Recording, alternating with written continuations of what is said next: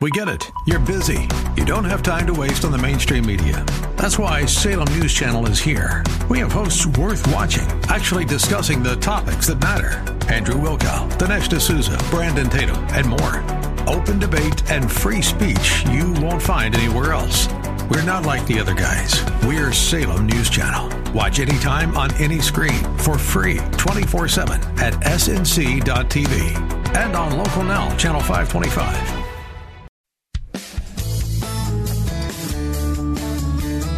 This is the Word to Stand On for Life with Pastor Ron Arbaugh. Your word is sharper than any two-edged sword,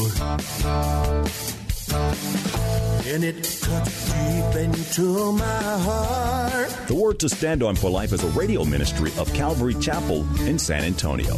A live call-in show here to help you answer your questions about the Bible and how to apply the Word to your daily life. For more information on Calvary Chapel, visit our website, calvarysa.com. Get your Bible questions ready and call in now to 210-340-9585. It's The Word to Stand On for Life with Pastor Ron Arbaugh. Keep us down in a solid ground. Word to stand on. Welcome to the show, the Tuesday program. I'm Pastor Ron Arbaugh from Calvary Chapel in San Antonio, Texas. And as the announcer just said, this is the Word to Stand On for Life, a program dedicated to taking your phone calls and answering your questions, Bible questions, questions about stuff going on in your life, anything else that's on your heart. Your only need is to call us, 210-340-9585. If you're outside the local San Antonio area, you can call toll-free at 877-630-KSLR. That's 630-5757. You can email questions to us by emailing questions at calvarysa.com, or you can use our free Calvary Chapel of San Antonio mobile app. And as always, I remind you, if you're driving in your car, the safest way to call is to use the free KSLR mobile app. Just hit the Call Now banner at the top of the screen. You'll be connected directly to our studio producer. Nothing going on Tuesday, so let me get right to the questions. The first one is from Jacob from our email inbox. Hi, Pastor Ron. Can you please tell me what grace is? I've heard it's God's unmerited favor, and I really don't understand what that means. I also heard it is something we get that we don't deserve. But what is the thing that we get? Is it forgiveness? Thank you for your help. Jacob, this is one of the most important questions. I'm going to recommend a book to you. You can still get it, I think, on Amazon. It's a paperback, so it's not very expensive at all. It's called Why Grace Changes Everything. It's by my former pastor before he went to be with Jesus, Pastor Chuck Smith. Why Grace Changes Everything. And Jacob, I don't know where you are, but we got a bunch of copies. So if you can't find it, just email questions at calvarysa.com like you did for this question, and let us know how we can get one to you, and we'll provide it free of charge. Why Grace Changes Everything. Your definition is right. Grace is unmerited favor.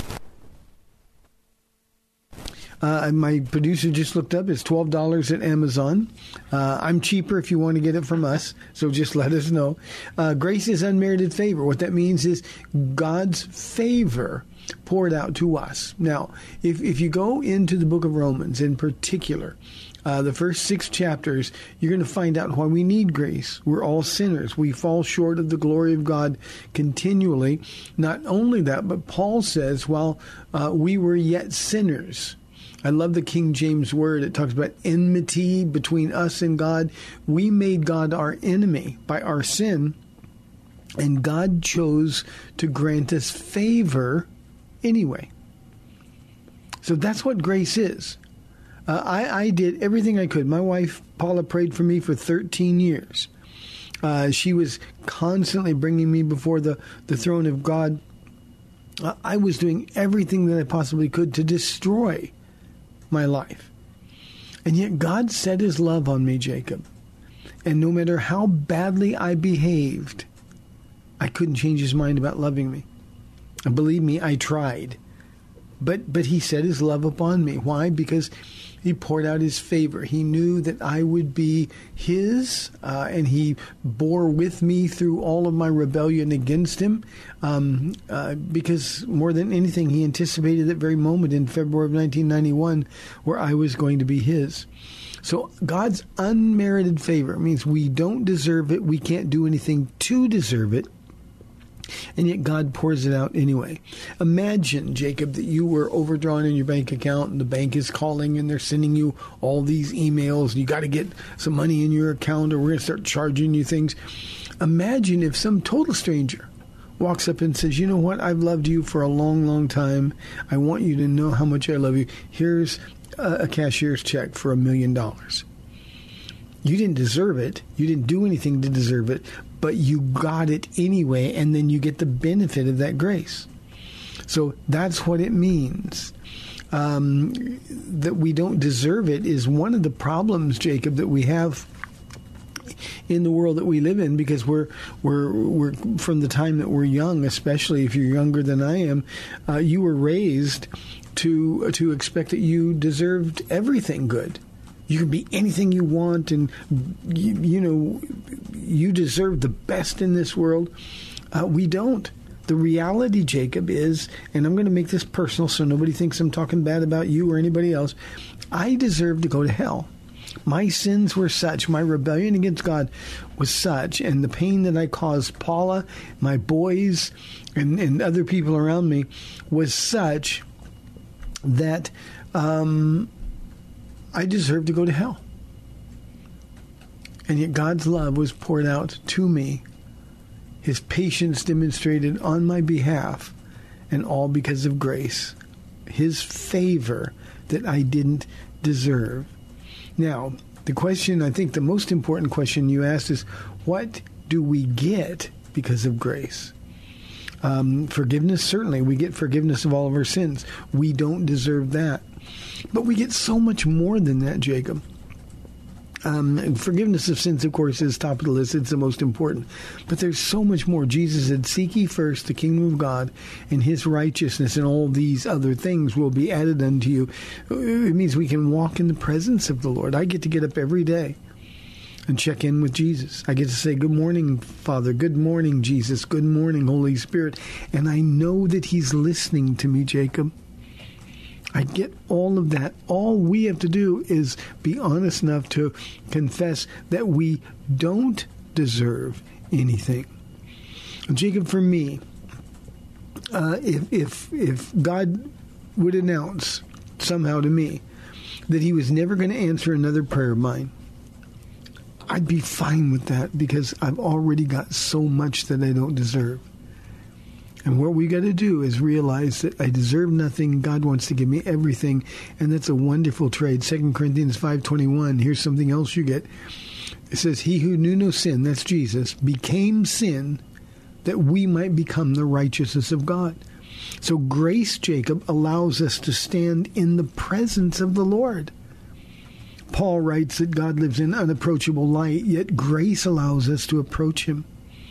Grace ensures that my prayers can be heard. Grace ensures that whenever temptation and sin comes at me, I can say no. Read Romans chapter 8, Jacob, if you would do that. God has so many wonderful promises. There is now no condemnation for those who are in Christ Jesus. That's just the first verse. So grace allows us to understand that we're not condemned. I know I'm going to heaven. So if condemnation is being heaped on me, Jacob, I know that's coming from the enemy of my soul. I get the assurance of knowing that if God is with me, who can be against me? I get the assurance of knowing that God works all things together for the good of those who love him and who are called according to his purpose. Which means grace allows me to know, no matter what I see in terms of circumstances, grace allows me to know that God is behind the scenes working all those things together for my good. I also know that grace means that nothing can separate me from the love of God. So those are all the things we get. Yeah, forgiveness is top of the list. Paul always says, I love God's forgiveness. Well, we all do. But there's so much more that we get because of grace. So it's just God saying, you don't deserve this, but I love you so much, I'm going to give it to you anyway. Jacob, that's what grace is. And grace, of course, is the vehicle through which we're saved. We are saved by grace through faith, and that not of ourselves. It is the gift of God. That's Ephesians chapter 2, beginning in verse 8. So, Jacob, that's what grace is, and it is the single most important thing to understand doctrinally about what God has done for us. So the book, Jacob, is Why Grace Changes Everything. Please, if you need it, let us know. But it is available right now on Amazon for $12, and it's simple reading, and you read fast. It's just really, really, really outstanding. Thank you for the question. Let's go to Lee on line 1 from San Antonio. Lee, thanks for calling. You're on the air. Yes, Pastor Ron. This is Lee Buentello. Hi, Lee. My question is, and it's coming out of Jeremiah chapter 3, where unfaithful Israel, in verse 6 says, during the reign of King Josiah, the Lord said unto me, have you seen what faithfulness Israel has done? She has gone up on every high hill and under every spreading tree and has committed adultery there. I thought after her and done all that this she would return to me, but she did not. And her unfaithful sister Jodea saw it. I gave faithless Israel her certificate of divorce and sent her away because of all her adulteries. Okay, but my question is, why did the Lord give Israel a certificate of divorce and not Jodea, who sinned more worthily than she did? What was the reason for that? Yeah, good question, Lee. And two things. One, it's not Judea, it's Judah. That's the easiest way to remember it. And Israel, the 10 northern tribes, now they encompass Samaria and in that area, but the 10 northern tribes, Israel actually sinned worse than Judah did. And God is simply using an example. Now, he's given Josiah a good king, and this is when the Lord came to him. And he's simply saying, look what faithless Israel has done. And then what he's saying is, look, after I punished Israel, and he did. You know, the Assyrians came in and wiped out Israel, and that's where Samaritans came from the intermarrying of Assyrians and Jews in the 10 northern tribes. And what God said, look, when I judged Israel, the 10 northern tribes, I would think that the southern tribes in Judah, that they would pay attention, and they would see the destruction that came on Israel, and they would repent. But they didn't repent. And so that's the reason for this call. And now remember, Jeremiah is a prophet. At this point, he's a young prophet, but he is prophesying to Judah in the final days of their existence, before Babylon comes and takes them away. So here's what he's saying. Look, you had an example. You knew what Israel was guilty of. You saw the punishment that came on Israel. You should have known that if you keep sinning, punishment or judgment is going to come on you as well. And that's exactly what happened. Now, when he's talking in this passage of Scripture about adulteries, he's not talking about sex.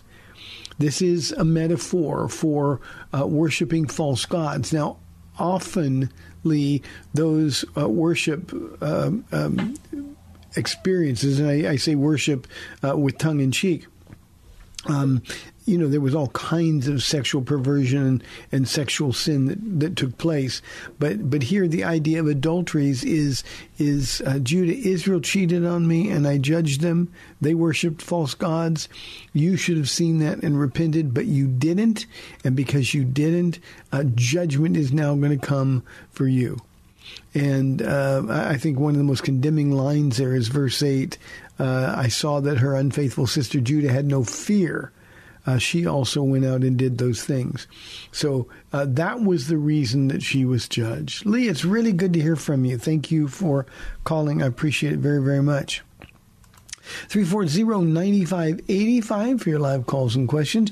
Here's a question that was called into the studio from an anonymous source.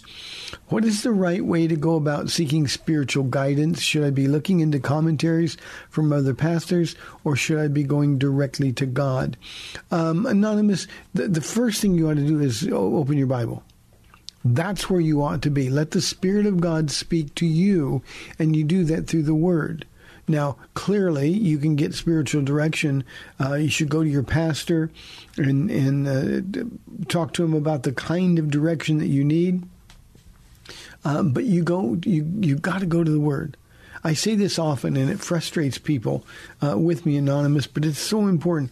If you're not a man or a woman in the Word of God, if you're not serious about the Bible, you're not going to hear from God.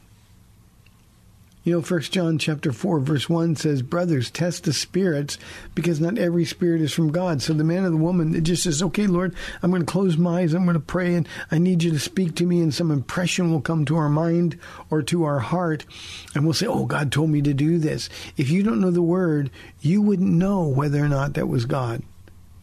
The enemy can often sound a lot like the Holy Spirit. So what you need to do is know the Bible. And if you are practicing reading systematically and you're serious about it, the Bible's living and active. God will meet you where you are. But here's what you do. Before you open the Bible, say, Lord, you know the direction I need here. You know the guidance that I'm looking for. So speak to my heart through your Word. And there will be an assurance of that. And again, I want to call your attention to that 1 John chapter 4, verse 1 passage. There's a lot of noisy spirits out there trying to keep you confused. So you go to God directly, but you do that in the Word. And then if there is still some confusion or you need some direction, then go to your pastor and set up an appointment and ask him, here's the guidance that I'm looking for. Here's what I think the Lord is saying to me in His Word, but I just need to know so I don't make a mistake. Be really, really careful. So whatever the spiritual guidance that you're talking about is, the Lord wants you to know. He'll give you answers. He'll tell you not now, don't do it. Or maybe He'll just tell you wait. Maybe He's speaking to your heart, preparing you for something in the future. Commentaries help a little bit. But remember, God wants to speak to you. And one of the things that I think is a source of frustration for us, but ought to be a source of encouragement, is that when we're reading the Word and we're impatient for an answer, we get a little frustrated. God is teaching you to hear His voice. You know, when Paula calls me on the phone, now, okay, this is before cell phones because now her picture pops up. But before cell phones, Paula would call me on the phone. She'd have to say, hi, Ron, this is me, Paula. And the reason she didn't is because I know her voice. I mean, if she took a breath, pausing, I'd know it was her. Well, God wants you to learn to hear His voice. And the only way you're going to hear His voice is through the Word. It's also true that the only way you're going to be able to discern that which is from an enemy who wants to confuse you and the Lord who wants to encourage you is to know the Word so you know which is which. That's how important this matter really is. So thank you for the question. I appreciate you tuning into the program. You know, it is, as a pastor, let me express this. As a pastor, my job is to help people find the will of God in their lives. But when somebody comes to me, I don't speak for God. When I'm teaching the Bible, God speaks through me, but I don't speak for God. And there are times when people come to me and say, well, God told me to do this. And I'll ask them, well, why do you think God told you to do that? That doesn't make any sense. It's not consistent with His Word. But we get so impatient, and the enemy knows that, so he wants us guessing. And the one thing I try to tell people, Anonymous, is when you're looking for direction from the Lord, don't do anything. Stay where you are, serving the Lord with all of your heart until you know for sure the next step He wants you to take. I also mentioned in this past Sunday's Bible study that when God gives direction, he typically only gives us the very next step. He doesn't give us any details. He doesn't tell us how things are going to work out. He simply says in Acts chapter 13, he told the prophet, set apart Barnabas and Saul for me for the work that I've called them to. And that's exactly what they did. But Barnabas and Saul had no idea where they were going or what they were going to do. They just took a step of faith, and God gave us that direction as they were obedient. So that's what you need to do, Anonymous. But it's got to begin in the Word. It's got to begin in the Word. If you don't know that, you're going to be fooled. Thank you very much for the question. 340-9585 for your live calls and questions. Here's an interesting question. It's a misguided question, but it's an interesting question. Van says, why are evangelicals so obsessed with human sexuality? Why can't we just live and let live, maybe welcoming gays and trans people in the church and actually talking to them would result in some of them being saved? Now, Vance, I'm going to be really direct with you on this. This is one of the most dishonest questions that we in church get. Well, why don't we just talk to them? Why don't we just open a dialogue? We're supposed to talk to them, Vance, but what we're supposed to do is tell them that what they're doing is wrong. It's sin. It's going to separate them from the Lord. And they need to repent. And then we can tell them about the glorious gospel of Jesus Christ. But I think the people that are really obsessed with human sexuality are the gay and trans communities. Not only are they obsessed with it personally, but they're trying to shove it down the throat of the rest of our people. Homosexuality is sin.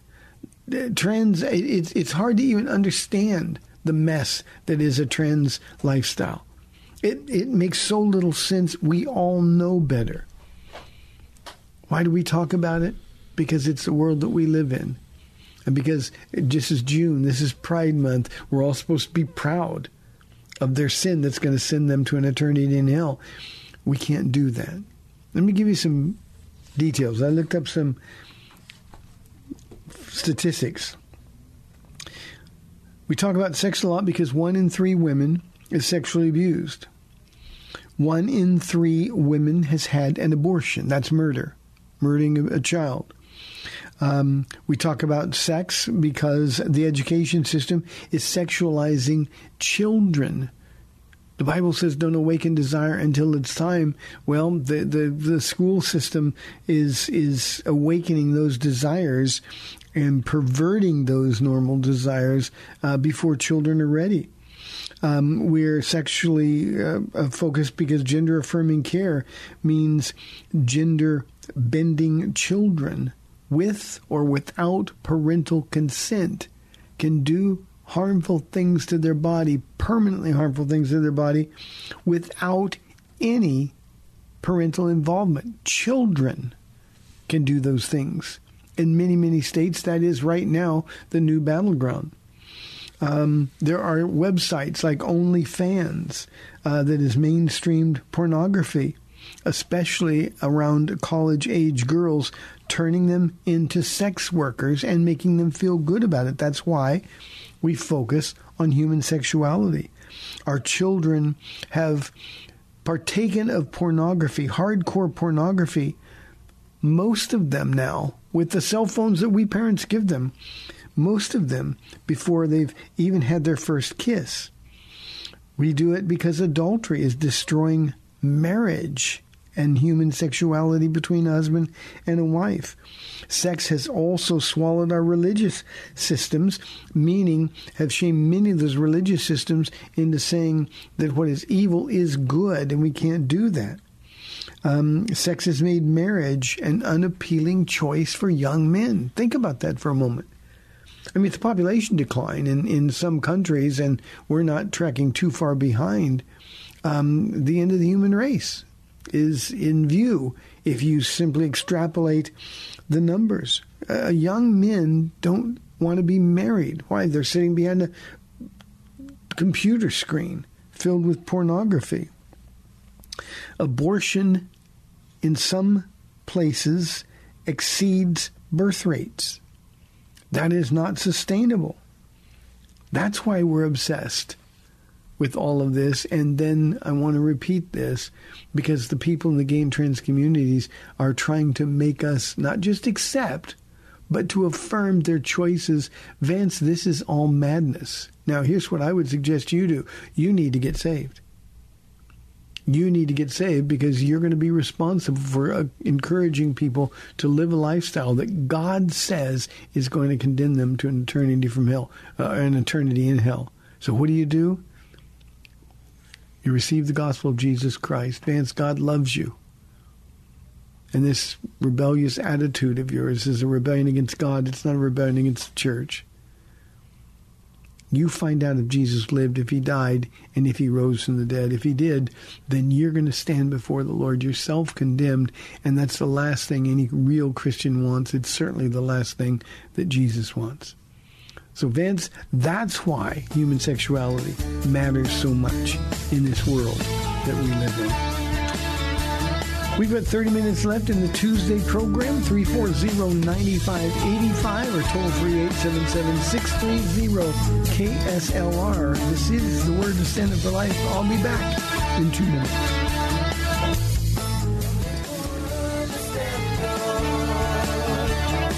Keep us down in a solid ground. Word to stand on. Welcome back to the Word to Stand On for Life. We're taking your calls at 340-9585 or toll-free 877-630-KSLR. Now, here's Pastor Ron Arbaugh. Welcome back after the fastest 2 minutes in history. I'm Pastor Ron from Calvary Chapel in San Antonio, Texas, and we would love your phone calls and your input, 340-9585. Here is a question from Christopher. He says, Pastor, in the parable of the prodigal son, the obedient brother is rarely mentioned. It seems like being obedient didn't have any benefit to him. You know, Christopher, it really didn't have any benefit to him, because his obedience wasn't for his father. Now, remember, this is a parable. This isn't a real story. But this is just like somebody who says, well, I'm going to obey you, God, because I think you're a mean God, and you're going to get mad at me if I don't. But I'm doing this only for me. There's no benefit to a life like that. I mean, there's no rewards. There's nothing. And that's what Jesus is talking about. Now, the prodigal son is the focus, the son and his father. But the brother who says, well, I've done all these things, I've always been obedient. The father said to him, look, you've always been in my house. You everything that I have belongs to you. So there was a lot of benefits to being a son of his father. A son who wasn't rebellious, while the prodigal son was starving after he spent all of his money and he's in the pigsty and he's trying to eat the pig food. The other son in the story had full stomach. He lived in a comfortable bed. He didn't. He wasn't exposed to the outdoors. So there was a lot of obedience, a lot of benefits rather, and that's what the father tried to present to him. My son was lost and now he's found. He was dead. Now he's alive. But you've always been with me. You haven't missed any meals. You've been protected. You have a roof over your head. And the inheritance that is your part of it is still yours. So those were the benefits. And the question I had in the first half about from Grace about undeserved favor. Whenever somebody focuses, Christopher, like you focused on the other brother, all we're doing is looking at the outward appearance, but this brother's heart was just as far from God as the prodigal's heart was. And I might even suggest that the prodigal was a lot more honest than this brother was, because the prodigal said, give me what I want now and let me do what I'm going to do. And at least he was being honest. The older brother was disobedient at heart and pretending to be a son to his father, when in fact in his heart he was rebellious all along. So, Christopher, there was a lot of benefits from being obedient, But was he really obedient? The answer is no. He was as much a rebel in his heart against his father as was the prodigal. It was just that the prodigal's sin was public. It was open. It was well known by other people. And I think that's one of the things that we really need to focus on in our own lives. We can pretend that everything's going well, but if our hearts are far from God, then we've got some issues.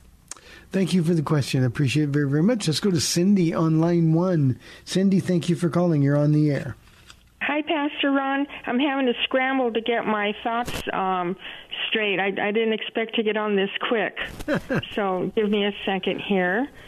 I'm calling because I am wondering when you think Satan fell, because after he fell, he's just, on a rampage to destroy God's creation of man and woman being together.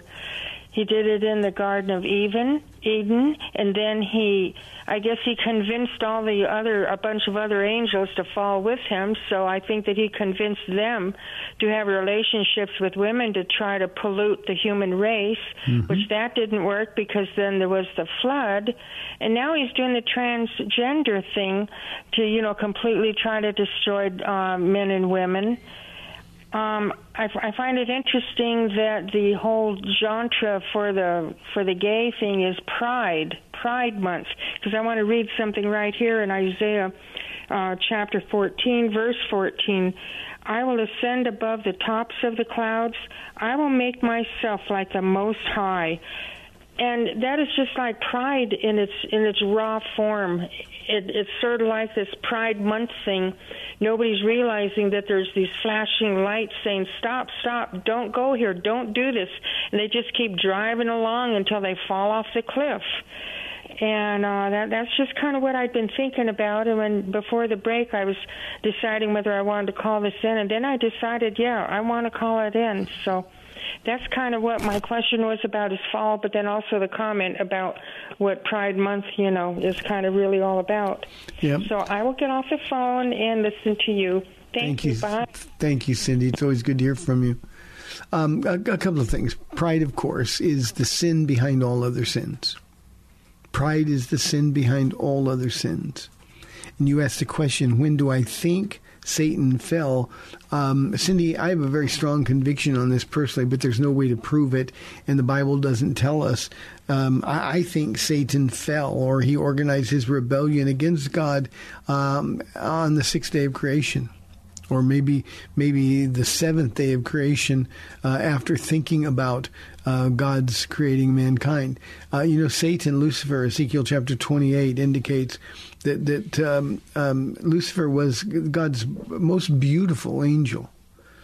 He was an angel of privilege and power, more than perhaps any other angel, save Michael the archangel. It seems like they're battling or warring counterparts in the heavens.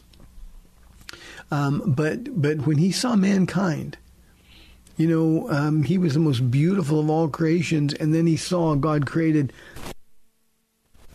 He saw that God created mankind, and Ephesians chapter 2, verse 10 says that when God created Adam and Eve, they were his masterpiece, poema in the Greek, his workmanship, the NIV says. And it's just like it's God's masterpiece. It was like when God created mankind, he said, ta-da! Like that's all that's there. And I think that's when the devil's pride came in. Now, in Isaiah 14, you were starting to read the 5 I wills of Satan. It's when we don't get what we want, we rebel against God. And so that's when I think Satan fell and organized rebellion. And, of course, 1/3 of the angels fell with him. The good news is that the good angels outnumber the bad angels, the fallen angels, the demons, 2-1. However,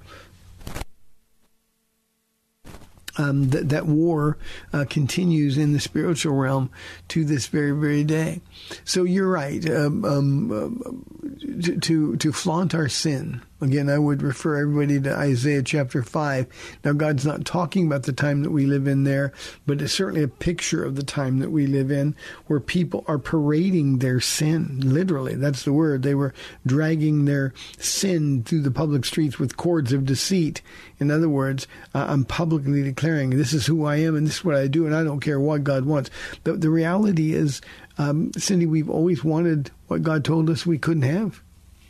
And when we say that all sexual activity outside of marriage is sin, we rebel against that because we think, no, I want to enjoy it. I want to enjoy it now. And then what we end up doing is perverting it. And that's exactly what's happened. And homosexual sex is a perversion. The transgender identification is a perversion of us being made in the image of God, and it goes right to the core of things. And, we've got to be in a position where we remember that we love the people and want to share the gospel with them. But we've got to understand that the sin that they're engaged in is a serious warfare against a God who loves them. Now, they have the free will to make that choice. That's to be sure. But we have to warn them of the consequences of that choice. And Cindy, the one thing that we don't do in our church world is we so misunderstand love. Well, why can't we just let them love one another? Live and let live is what the question was that I had from Vance earlier in the show. To do that is to let them live and die. I want them to live, but they're going to die. And we've got to be strong enough, and we've got to be convinced enough to say this is wrong, this is an abomination, and this kind of behavior that you're trying to shove down our throats, we're never going to do that. So it's very, very important that we understand what the devil's object is with this, and his object is to destroy mankind. So, Cindy, that's the fact. My opinion is that the rebellion occurred on day 6 or after day 6, when he was jealous of the beauty God created with Adam and Eve. Let's go to Timothy on line 1 from San Antonio. Timothy, thanks for calling. You're on the air.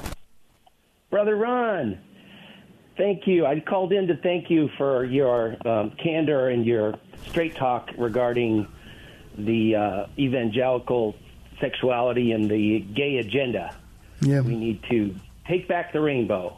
And I forgot the name of the gentleman that posed the question, but it reminds me that, God is love, and we as Christians love God, and all people were created in his image, so we love the sinners, but we hate the sinner. We don't hate you, we hate what you do. So he's right. We do need to embrace them, but up to the point of them being saved and pulled out of the darkness and into the light. Yeah. So, and then I wanted to make a comment, and I'm not trying to correct you, but all sin, you're a third of the way right. The pride of life is a third of it, and then there's the lust of the eyes and the lust of the flesh. So pride and the lie is the handle that fits them all those tools of Satan. So, I agree, Timothy. The one thing, let me clarify. I said that pride is the sin behind all other sins. Pride is the sin that caused Satan to fall. Mm-hmm. And once he inflames our pride, then the lust of the pride of life, the lust of the eyes, and the lust of the flesh. Those things then are. It's like pouring fuel on a fire at that point. And so, but pride is the sin behind all other sins, and God's word makes that very, very clear. One other comment that I would make, Timothy, regarding Satan and working on pride. When we say what I want, it's what I want. When Eve, I'll just go back to the Garden of Eden. God gave Adam and Eve every other tree in the garden. There was only one prohibition, and that was the tree that Eve gravitated toward. And Adam made a conscious choice to be with Eve instead of being with God. And this is the same thing. We say that this kind of sexuality is sin. People are going for. I think one of the things that people really don't take time to think about, and let me say this before I forget, I've said to our church many, many times that the man or the woman who is not serious about the study of the Word of God, that man or woman is going to be convinced that human sexuality and the perversions of it are okay, and we ought to embrace and love people. And we forget, yes, it's true that God is love, but love is not his overarching attribute. Holiness is. And we've got to remember that God is holy, and he can't deny that. When Isaiah saw the throne of God in the vision, that the angels weren't saying love, love, love. They were saying holy, holy, holy is the Lord God Almighty. And we've got to take a stand. And the reality is, unless you are ardent in your study of the Word of God, the constant bombardment of propaganda that this world is pouring out, we're not going to be able to resist it, and our attitudes are going to be changed, and we're going to find ourselves, many of us, in a position where we are opposing God because, well, it just seems so much more sense just to love them and let them live their lives the way they want to live them. Jesus would never allow somebody to go to hell without putting up a fight for them. So, Timothy, thank you very, very much. And we got to keep spreading the message. I think we've got to watch what we say. The comment you made, taking back the rainbow. We don't need to take back the rainbow. God will do that. What we need to do is be honest enough to communicate to people who are living a lifestyle. Now, this could be somebody who's a drunk, somebody who's doing drugs, somebody who's habitually mean and angry, or it could be somebody who's living a gay lifestyle or a transgender lifestyle. We need to be honest enough and loving enough to tell those people that Jesus has a better plan for them, and they need to repent of their sin and turn to Jesus Christ. We need to represent that the empty tomb validates that Jesus, his statement that no one comes to the Father except through him, but we have to come on his terms. He'll take you the way you are, but we got to come to him on his terms. And we're beating around the bush because we don't want to offend. Believe me, the world that we live in now is offending millions and millions and billions of people around the world. But we've been bullied to the point where we won't say anything about it. And we Christians have to stop that. Good to hear from you, Timothy. Thank you very, very much. Let's go to Jimmy on line 2 from San Antonio. Jimmy, thanks for calling. You're on the air. Oh, yes, sir. I have a friend who's, and I grew up with him. Since junior high, he was a very nice guy. I hung around with him since junior high and high school. And then finally after high school, he decided to come out and say that he's a homosexual. But I still love him. But I shared a scripture with him in the Bible, 1 Corinthians chapter 6, verses 9 to 14. And I said, look, I have failed too, my friend Steve. I have failed too. But this scripture brought conviction to my heart because it says that whoever lives like this will not inherit the kingdom of God. And the word of God doesn't lie to us. It tells us the truth. He's not telling us to put us down. He's telling us because he loves us. And he responded to me and says, thank you, Jim. But, and that's all I can say. He wasn't like angry with me or nothing. I was just sharing the truth with him. But the reason the way the world is because I ran across the scripture, 2 Corinthians 4:1, because of the God of this world has blinded the unbelievers or people of this world, and that's why they don't see it, and that's why they rationalize with the Bible and the Word of God. They want to pick and choose what they want to believe in. So I know it's not easy. Yeah, you're right, Jimmy. The person who continues in sin their hearts get so hard. And sexual sin in particular is pointed out by the Apostle Paul as being sort of the key sin that gives Satan a stronghold or a foothold into our lives. He said that all other sins a man commits are sins committed outside his body, but when we sin sexually, we sin against our own body, the temple of the Holy Spirit.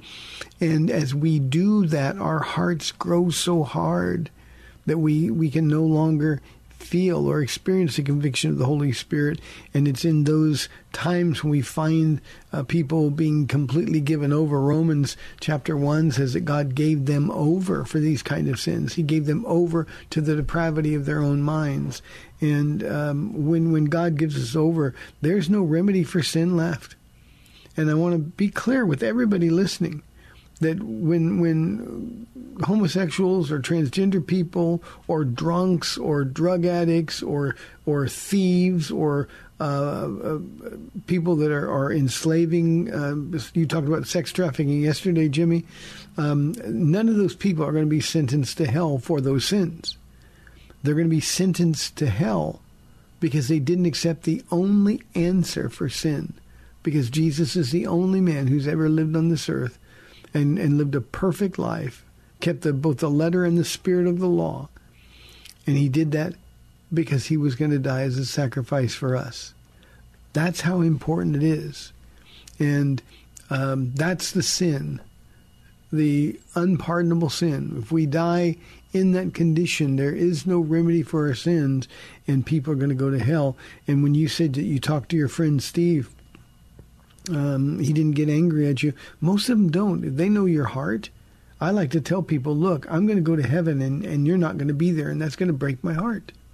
I don't want to think about heaven without you. If you communicate that as your motive for telling them what their lifestyle is, then there's really nothing can find offense over except that you just don't want me to be happy. But the reality is people are always looking for the one thing that God doesn't want for them. Thank you, Jimmy, for the phone call. We've got 5 minutes left. Here is a question from Lisa. She says, how should I, as a believer, deal with other Christians who are bitter or angry? Lisa, the first thing you should do is pray for them, and I'm certain you're doing that. This is your heart. So you need to pray for them. Continually lift them up before the Lord. It ought to be impossible. It's a contradiction for somebody to say, I'm a Christian, but I'm bitter, or I'm a Christian, but I'm angry. There's a thing called righteous anger, but that's not what humans deal with. Our anger is decidedly unrighteous. So what you should do, Lisa, especially if there are people in your life that you've been given a platform before, is when they're demonstrating their anger or their bitterness, you take them to the side and you say, I've been praying for you. It really hurts my heart to see you so bitter, to see you so angry. And God doesn't want that for you. He has so much better for you. Please tell me how I can help. Now, Lisa, the truth is, when you do that, you're going to lose some friends, but that's okay. That's okay. You're standing with Jesus. You're standing for Jesus. And in that particular case, God will work on them. And if they get right with God, they'll come back. But we got to be willing to sacrifice relationships if we truly love people. So when you see somebody who's bitter or angry and they claim to be a Christian, it's our obligation to point it out to them. You who have received God's undeserved favor, the grace, our first question was about today. How can you be angry? How can you be bitter? Aren't you so grateful? I mentioned on a program last week that I'm going through the Psalms, and when I got to Psalm 107 and read that, God made that so personal to me. And just my heart was overflowing with gratitude. And I'm a grateful guy. I don't deserve anything that I have. But it was just a reminder of all the things that we have to be grateful for. And in this particular case, we have to be able to confront them in love, not rebuke them, but just look, my heart hurts when I hear you speaking like that or expressing your anger like that. Same thing is true. Somebody using foul language. My heart hurts when you do that. You say that you're a Christian, and God has so much more for you. And they're probably not going to like you for it. It's not going to make you popular, but Jesus will be thrilled with you.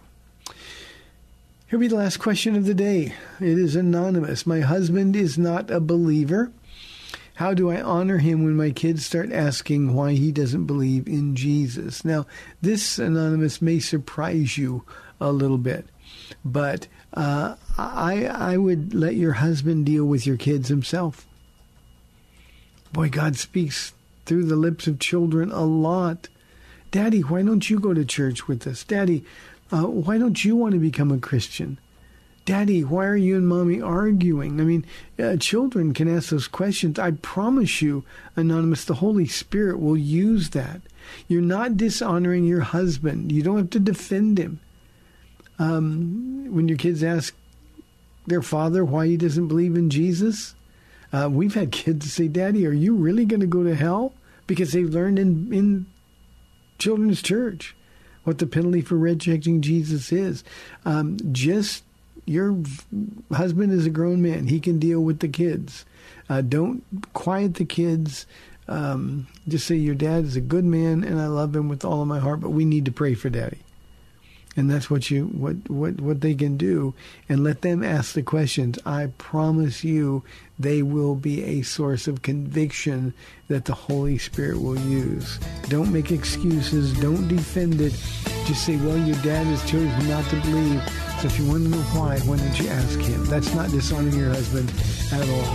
Hey, thank you for tuning in today. You've been listening to The Word to Stand On for Life. I'm Pastor Ron Arbaugh from Calvary Chapel in San Antonio, Texas, and I'll be back, Lord willing, tomorrow on AM 630 The Word. We'll see you at 4 o'clock. Thanks for spending this time with Calvary Chapel's The Word to Stand On for Life with Pastor Ron Arbaugh. The Word to Stand On for Life is on every weekday afternoon at 4, and Pastor Ron invites you to find out more about Calvary Chapel at calvarysa.com. The Word to Stand On for Life was sponsored by Calvary Chapel of San Antonio.